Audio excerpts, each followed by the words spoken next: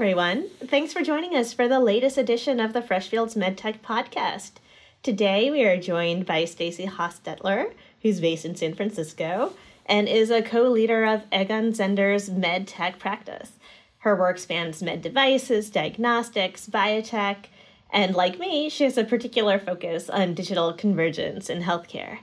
What I also love is that she's passionate about supporting the next generation of female leaders and is also a foodie.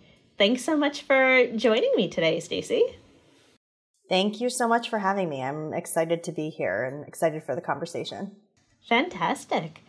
Maybe let's start with a big picture question. What inspired your work in the medtech industry? Sure. So like many people in college, I wasn't quite sure what I wanted to do, but I had a deep interest and appreciation for science. And so I decided to pursue a microbiology degree as the major.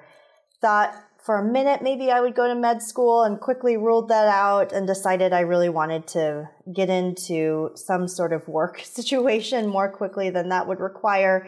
And realized that although I love science, I probably would not be best served behind a lab bench. And if I could find a way to combine more of a people affinity with science, then that's probably where I would be best suited.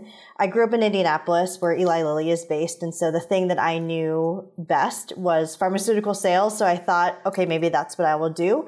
But I ended up doing an internship with a med device company in the town where I went to college called Cook Medical, and totally fell in love with the device space and the ability to be able to actually shape a product and a technology where it's not just a molecule that sort of is what it is, but be able to really make improvements and see tangible innovation happen within the healthcare space ended up being a really appealing fit for me. I love the way you articulated that. I do think one of the nice things about kind of medtech, regardless of where you are on the spectrum, is just the fact that it's fundamentally faster to get something to market and that it takes on this kind of evolution, as you put it. And then as regulatory complexity, as the way we think about IP and protection, AI, machine learning, all of these different puzzle pieces come together in this very interesting way. And, one of the themes that's come up on a number of our different podcast conversations are how this complex interplay of things like IP, FDA, EMEA, regulatory matters, antitrust, and data privacy come together in medtech. And so everyone in the field just has to have a growth mindset because we're constantly, working in an environment that's changing. Absolutely. Well, and that we have an opportunity to change the environment too. The number of paradigm shifting therapies and technologies that have come out in the past decade, even in the past 6 months. I mean, when you think about the acceleration of digital health broadly during COVID, it's amazing. I talked to a leader not long ago who said, I think that COVID accelerated things by 10 or 15 years, where it would have taken a lot longer had we not had that sort of push and a real drive and a very clear need for more telemedicine and more digital interactions for patient care.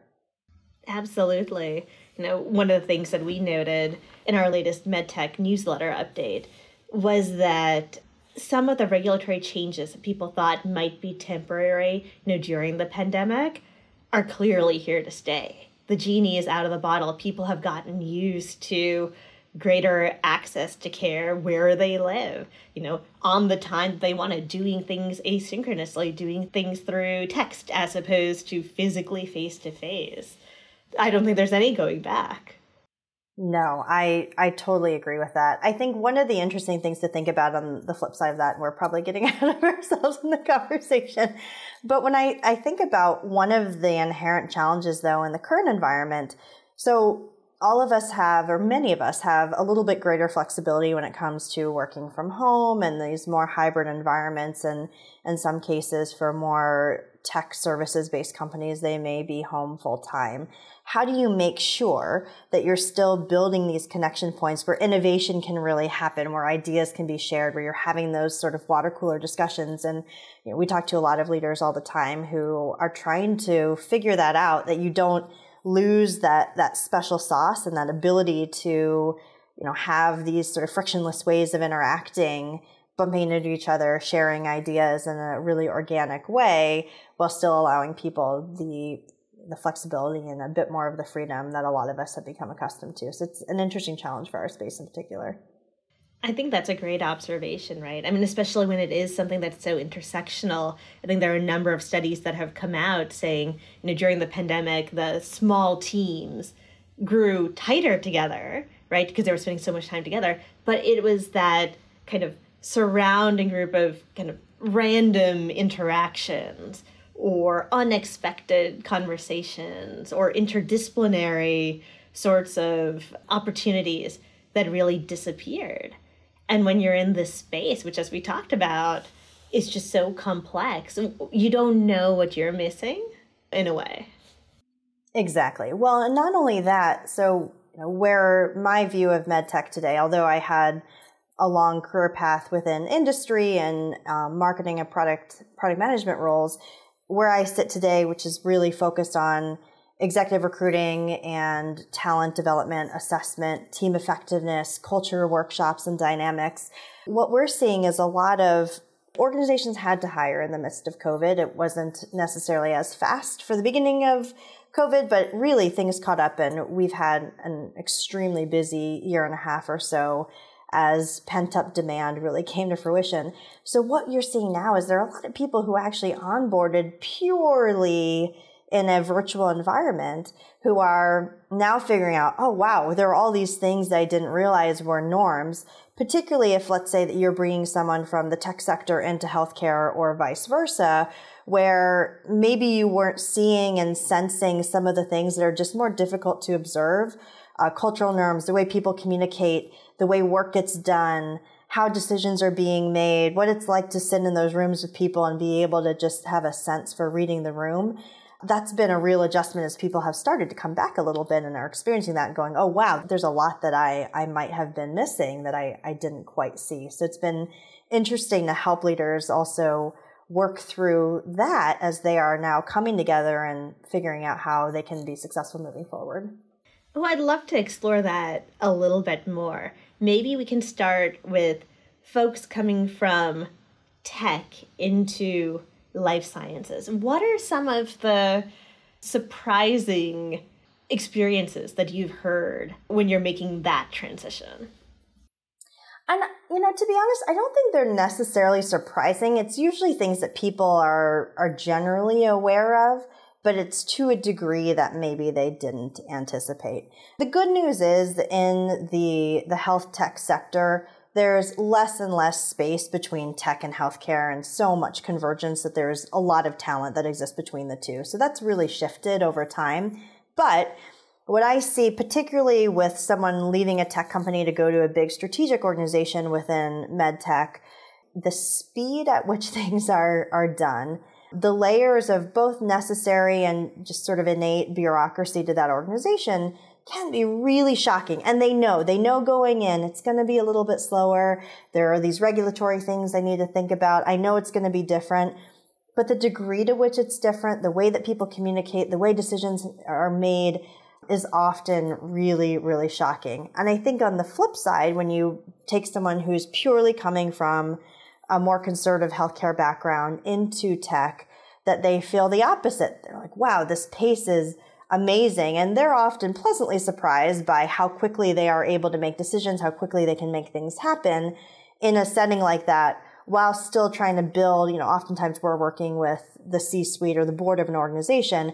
They're also trying to set a tone to say, okay, we also do need to be building in some of these safety levers and some of these layers and processes that maybe feel quite antithetical to the storied history of that technology or that company, but it's necessary if you really want to be a healthcare-centric company to obviously make sure that you're following all of the regulations and guidelines that we have in healthcare that might be a little bit different.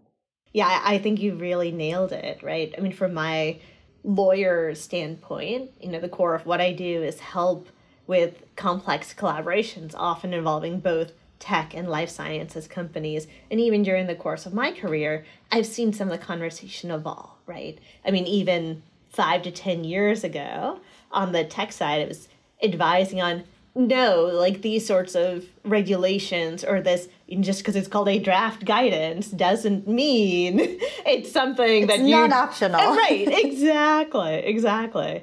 And then understanding how a positive relationship with the regulators is so critical and having them really be a thought partner. And so that you, if you have a seat at the table, can really inform where some of these cutting edge regulations are going and how they'll actually operate. And it's in many ways better to be part of the system rather than kind of looking in from the outside. Of course, depending on what your business model is, right? I mean, there are certain things where you want to make sure you structure things in a way where it's more kind of enforcement discretion, it's relatively lower risk. But, the more you get involved in personalizing things, if you're implanting things, right? I mean, you just end up in a space where that relationship with the regulator is so important. And, I keep saying the regulator, but there are so many, right? You have to look at things from the data protection side, which I know is very top of mind for everyone nowadays. The antitrust side of things, certainly tech has become acutely aware of what competition authorities around the world are doing. And, we're getting very clear signals that life sciences is next. And as you said, as tech and life sciences converge, there's just going to have to be a new way of kind of working and navigating some of these relationships. Absolutely. I think that's spot on. And it's funny because when I think about the kind of dialogue that I had with organizations even 5 years ago, you talk to a lot of companies, I'm sure you heard this too, where these tech disruptors are saying, we're going to disrupt healthcare. We're going to disrupt the way that this is done. And I think that there is a realization of, okay, so maybe we're not going to disrupt all of it. Maybe there's a small piece of this where we can really have an impact. But to your point, playing within the system is really important because any one organization, especially in early stages, is likely to uproot an entire system of regulatory payment approval in and of themselves. And so being able to figure out how do I work within the confines of these guidelines is, I think, where I've seen a tremendous and very profound shift in the thinking of health tech founders today. Would love to hear a little bit more about your view of health tech founders. I mean, have you seen a greater, diversity in founders in recent times? That's something I feel like I see it, but you probably spend a lot more time really focused on that side of things. I think so. I think that there are more and more, for sure. Like you said, I'm sure you've seen from your side of the table too. I do think it is still true that it's harder for female founders to raise money. There's plenty of data out there that's more informed than me on that topic, but that's certainly still very true. So I think there are very real hurdles for women who are starting organizations in this space, just like others. But the rise of both female investors, I think, really helps within that ecosystem. I think the rise in the interest and willingness to invest in femtech is really interesting as a specific niche.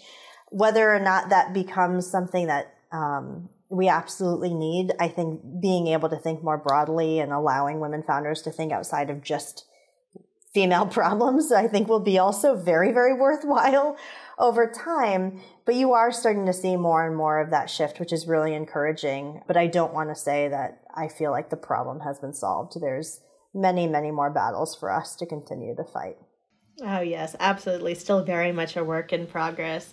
I was at the Women's Health Innovation Conference in Boston last month. And it was just amazing to see just how the numbers of folks attending that have just gone up exponentially over the last few years. But you also sort of think like, oh, why do we even need like a women's health conference? It should just be part of every discussion. But I think there has been a very important shift in thinking from like, oh, we're not going to look at women's issues. That's only half of the population to like, that's half of the population. Exactly. Yeah, there's a tension there, I think, in there being certainly a need to address women's issues, but also allowing women to think beyond that. And I think we need both. 100% agree. Do you have any advice for, I guess, particularly intersectional women, like women of color, who are trying to break into leadership roles in healthcare and in MedTech? One of the books I always recommend is Edge by Laura Huang, which talks about how you can really leverage what could be a point of adversity into an advantage. But would love to hear your thoughts. For sure. I think one of the most important things that really anybody can do for themselves is to get yourself a sponsor. And they don't have to be a woman. They don't have to be a person of color, but sponsorship is really important. And there's a lot of writing that differentiates mentors from sponsors. And I think there is a difference and you need both, but sponsors are going to be the people who are going to put your name in the hat for promotions. They're going to be the ones who can advocate for you within the organization. They may not be the people you go to when you are having a moment of vulnerability, but they are the people who you need to champion you because they already have entree to the spaces that you don't have access to. So making sure that you're building those and being really intentional about thinking about the differences between your mentors and your sponsors, making sure you have both is really important. I think the other mistake that I sometimes see women making is that we try, myself included, we try to make ourselves invaluable. And that is great and it makes you really valuable for that role, but sometimes so valuable that there's no way they can move you out. So always thinking about how do I develop the person behind me? How do I develop my team to have a bench so that should an opportunity open up, I've already been thinking about this and I have the perfect person who can backfill me. Don't make yourself so invaluable that you can't be moved. And that's something that I think women in particular are at risk for doing, and you don't want to back yourself into a corner.